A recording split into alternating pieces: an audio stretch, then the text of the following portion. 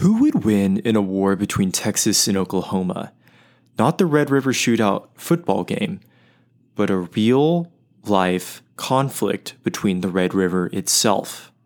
If you're interested in the answer to that question, hang on with me, because I have a story that involves two armies staring each other down like a demilitarized zone, with couples dancing in the middle, an 8-day road race to the death, the parting of floodwaters like the book of Exodus, an impeached governor, the first female governor in an election that changed the course of human events. Sit down, pour yourself a glass of beer or wine, because today we're going to talk about the Red River Bridge War.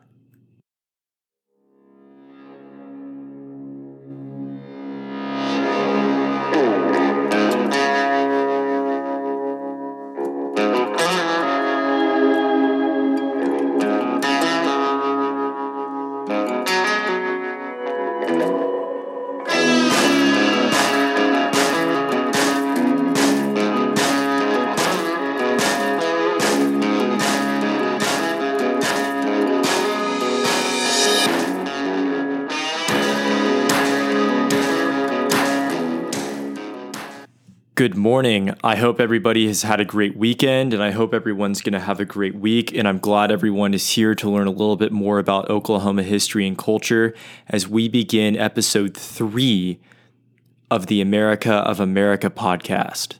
I'm Will Milam. Before we get started, I would just like to go over a couple of housekeeping measures. Again, I'm floored by the amount of support and comments we've received.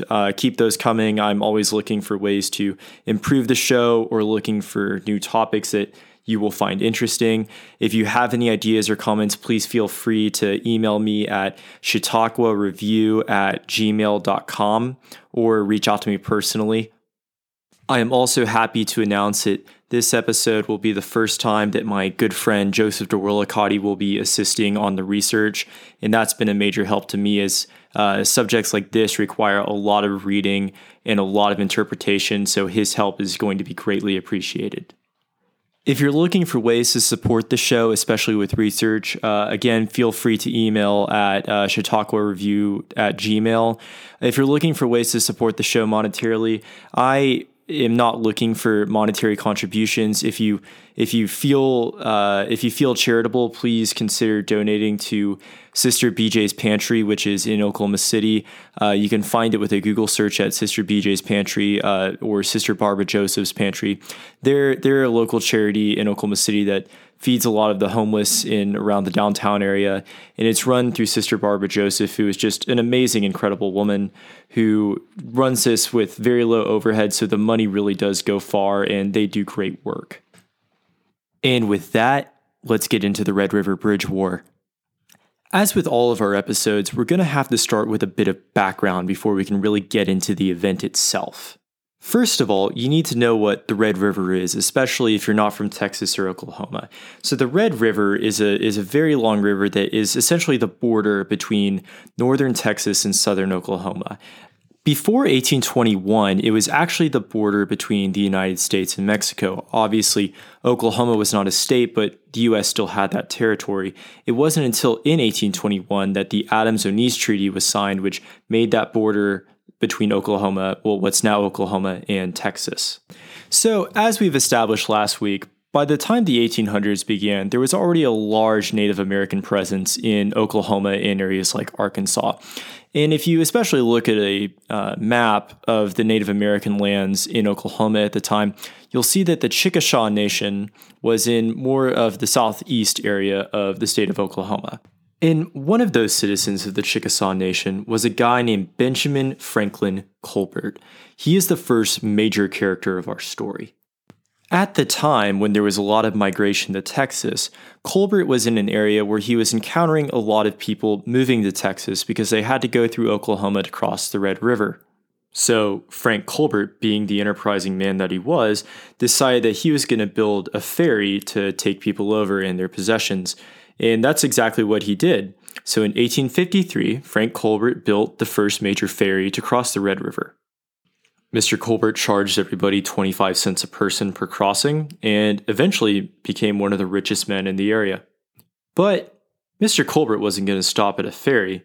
Mr. Colbert knew that what the people wanted and what the people needed was a bridge.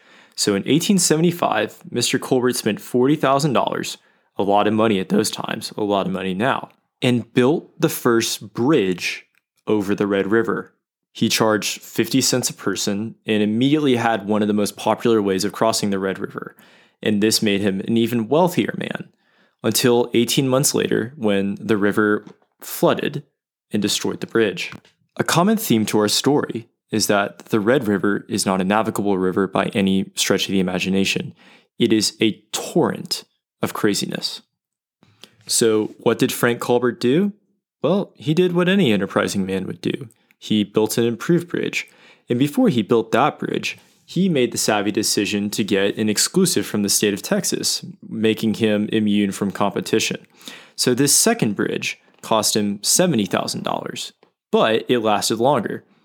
6 months longer to be exact. It lasted a total of 24 months before being destroyed by the torrents of the Red River.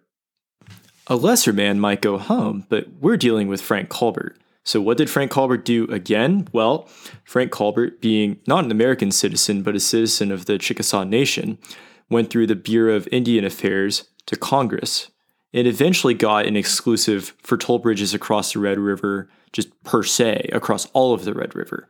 Now, there were some exceptions that the government made him take. So for things like mail or military operations, the government could go for free. But other than that, Frank Colbert had an exclusive over the entire passage into Texas.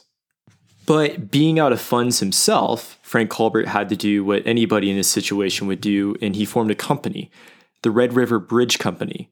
And they built a wagon bridge that would not last for 24 months, but would last for 20 years. So for all that time, to get into Denison, Texas, you just crossed the toll bridge. And this would have been just fine if it wasn't for the invention of the automobile, and specifically the need for roads on which automobiles could drive. The sorry state of American roads really came to light in 1910 when there was a AAA race, specifically an 8-day road race that was going to be put through Oklahoma. The Daily Oklahoman offered a $10,000 prize to the car maker that could win this 8-day road race. A lot of money at that time. The finest handmade cars in the country were going to be driving down Oklahoma roads to show their stuff. And that's exactly what they did for a while. Eventually, the Oklahoma roads, in the dust and the wind, had their way with all of the cars, and no cars were able to finish, and therefore no one claimed that prize money. So, soon after, the federal government started putting up a lot of money for the states to improve their roads. And here's where our first side adventure comes into this episode. This doesn't really have anything to do with the Red River Bridge War itself, but I just thought it was really cool. So at the time the federal government started doing this, the governor of Texas was a guy named James Ferguson, who was an anti-prohibitionist Democrat. And he was a little bit, how will we say, not super honest with the money. And he actually was impeached and was convicted and not able to hold another term of office. But what did James Ferguson do? Well, he had an incredible wife who just became governor. And Maud Ferguson, the impeached governor's wife, became the first female governor in the United States. They were kind of like the Clintons of their day, you could say, if the Clintons had won.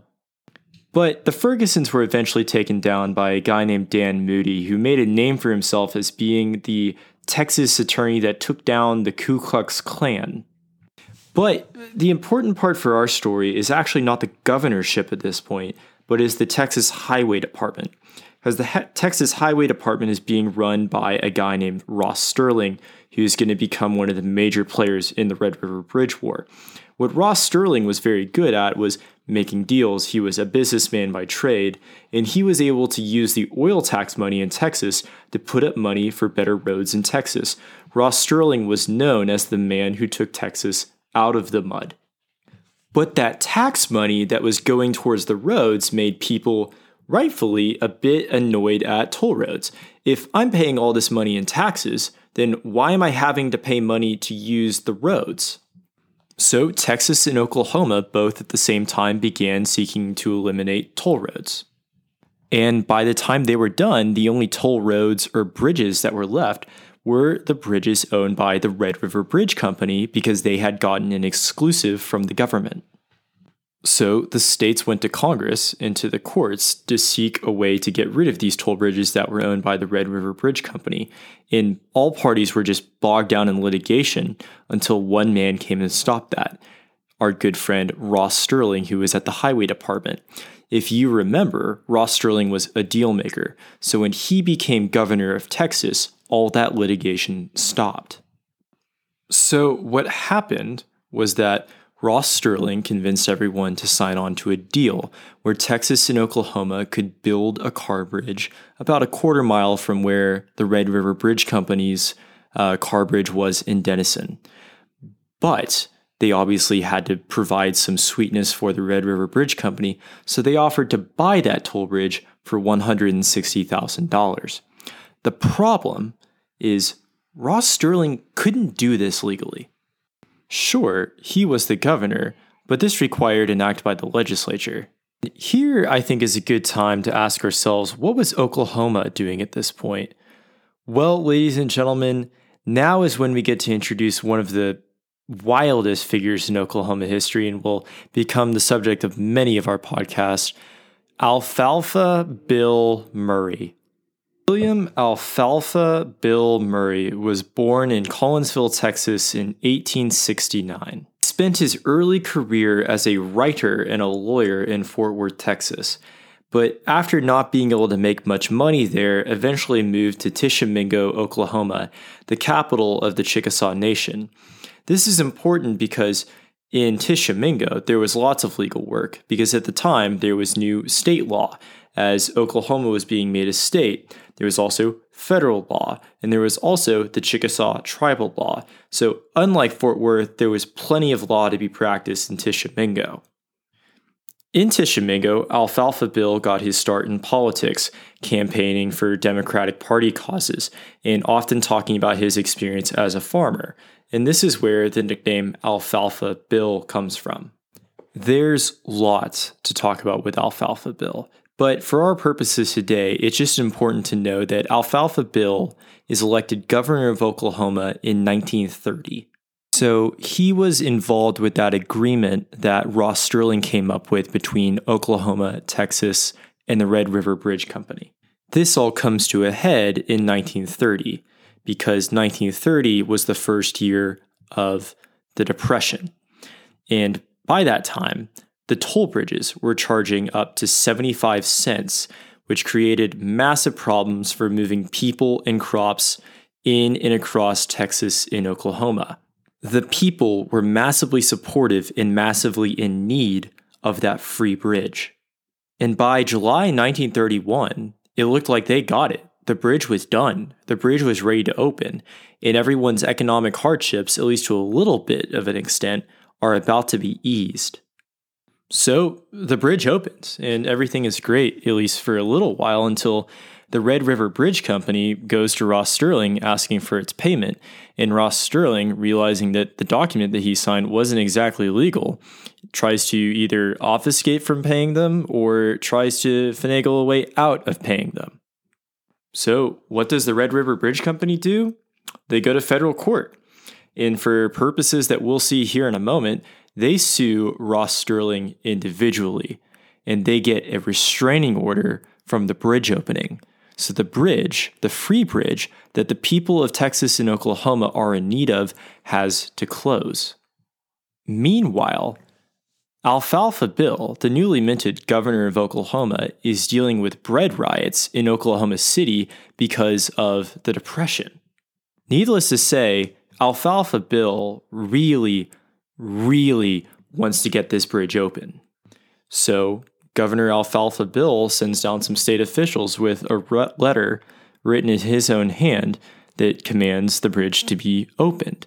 And so the letter goes down, and the officials at the bridge go, okay, so we'll open that bridge. And like an interstate game of telephone, Governor Sterling gets a hold of this, and who does he call? The Texas Rangers. That's right. The Texas Rangers head to the Red River to reclose the bridge. And the Rangers erect barriers on both sides of the bridge, effectively halting all traffic. But that's not even the wildest part. Though no one could cross the bridge for moving or commerce purposes, the Rangers let people go and promenade on the bridge. This means that people from either very North Texas or very southern Oklahoma could go onto this bridge that no one could cross to promenade and party and hold dances and use it as a social setting. So you have to imagine you've got Texas Rangers closing off the bridge, armed with guns, and people having these social gatherings on the bridge.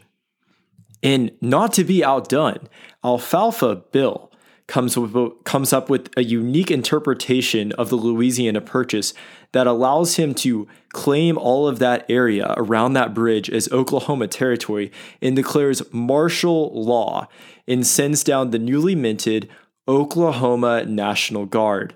And the National Guard at this time was made up of World War I veterans who still had their World War I uniforms and artillery from World War I.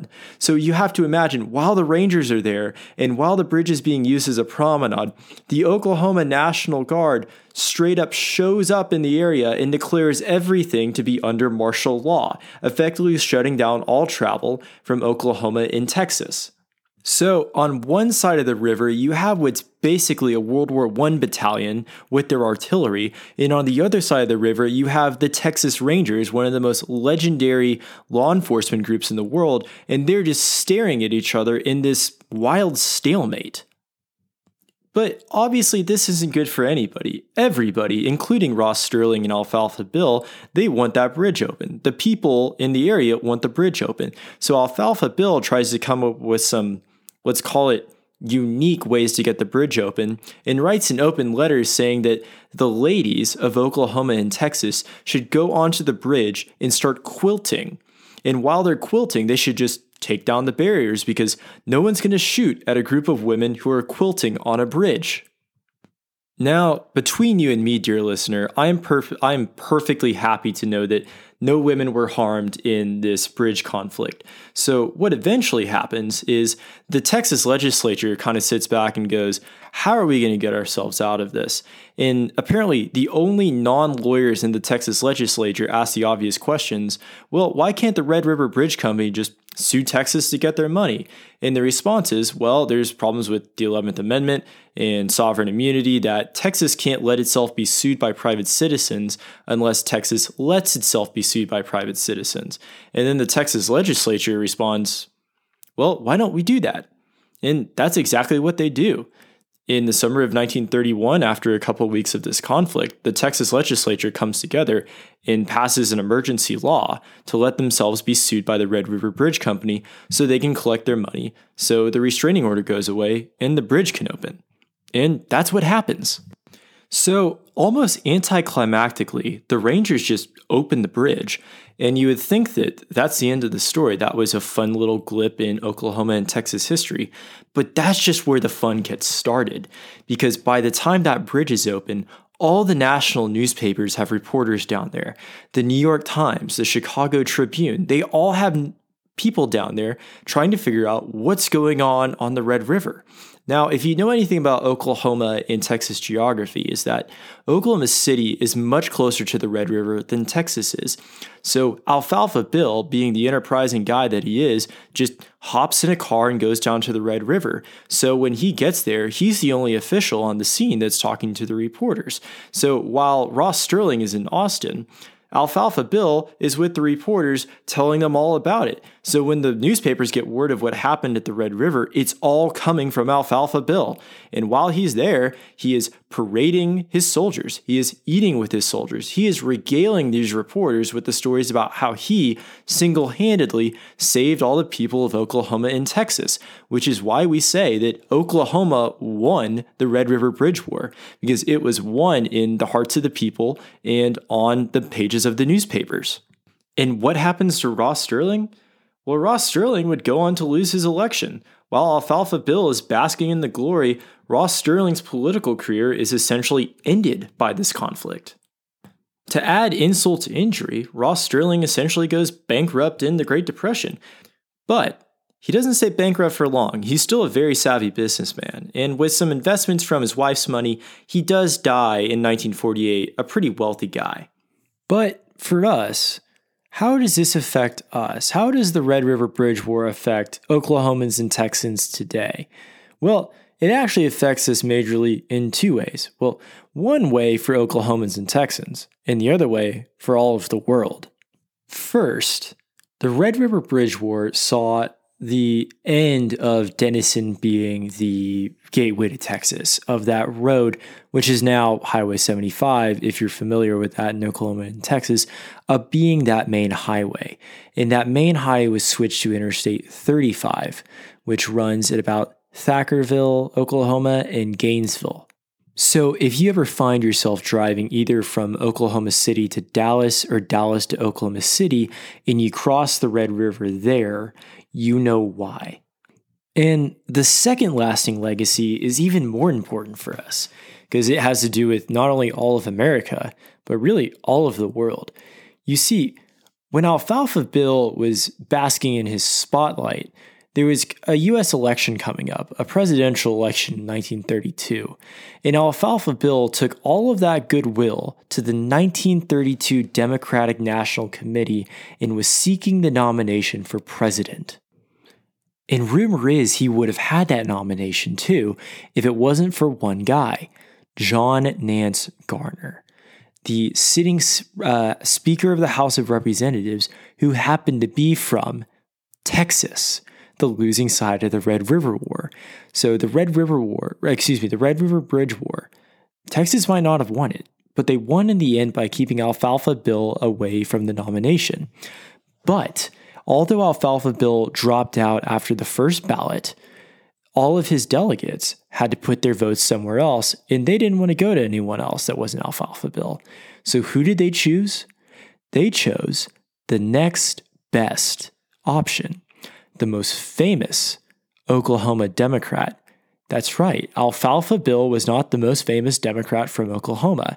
The most famous Democrat was Will Rogers, our good friend from last episode and our good friend going forward, received 22 delegate votes in the second round of the 1932 Democratic National Convention. And who would go on to win, since Alfalfa Bill could not win because of Garner?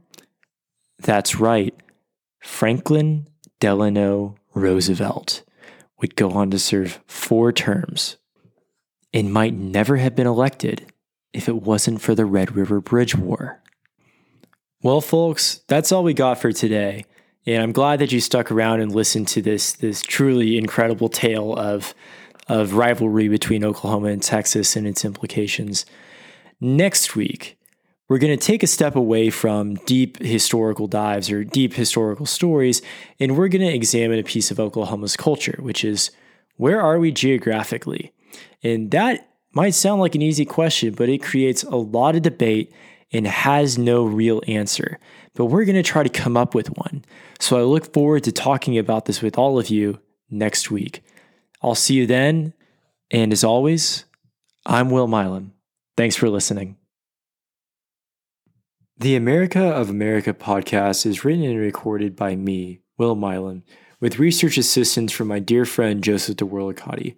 For today's episode, we found Rusty Williams's The Red River Bridge War, published by Texas A&M University Press, integral and very helpful for our research.